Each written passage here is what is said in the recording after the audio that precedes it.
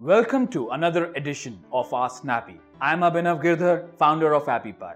Today's question comes from Linda from Manchester, United Kingdom, and she asks, what type of testing is better? Should she be testing her app on a real device versus an emulator or a simulator?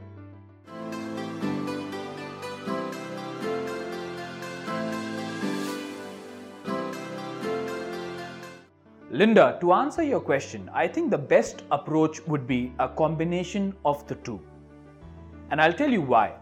Because when you test an app on a real device, you can basically be 100% sure that this app would work functionally and even aesthetically nice on a customer device as well. However, due to the fragmentation, where Android has 80,000 odd devices and iPhone also has about 7 to 8 different devices, it virtually becomes impossible to acquire all these real devices.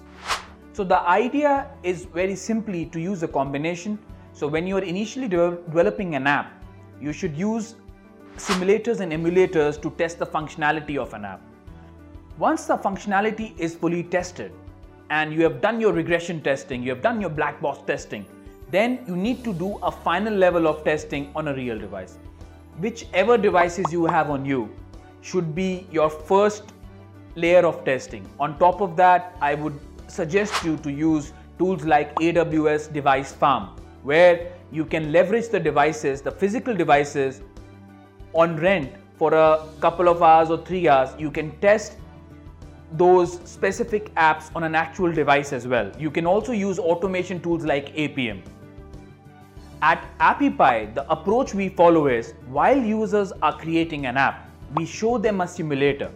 So whenever whatever changes that they make on their app, that reflects on the simulator on the fly. So as you would have heard, WYSIWYG, what you see is what you get. Now once the app is fully created, we also allow users to test the actual app on the device. So they can do a final level of testing, and once they are 100% satisfied with their app, then they publish it on Google Play and iTunes. So this approach works for us, and we call this as a hybrid testing approach, and I would recommend you to use the same.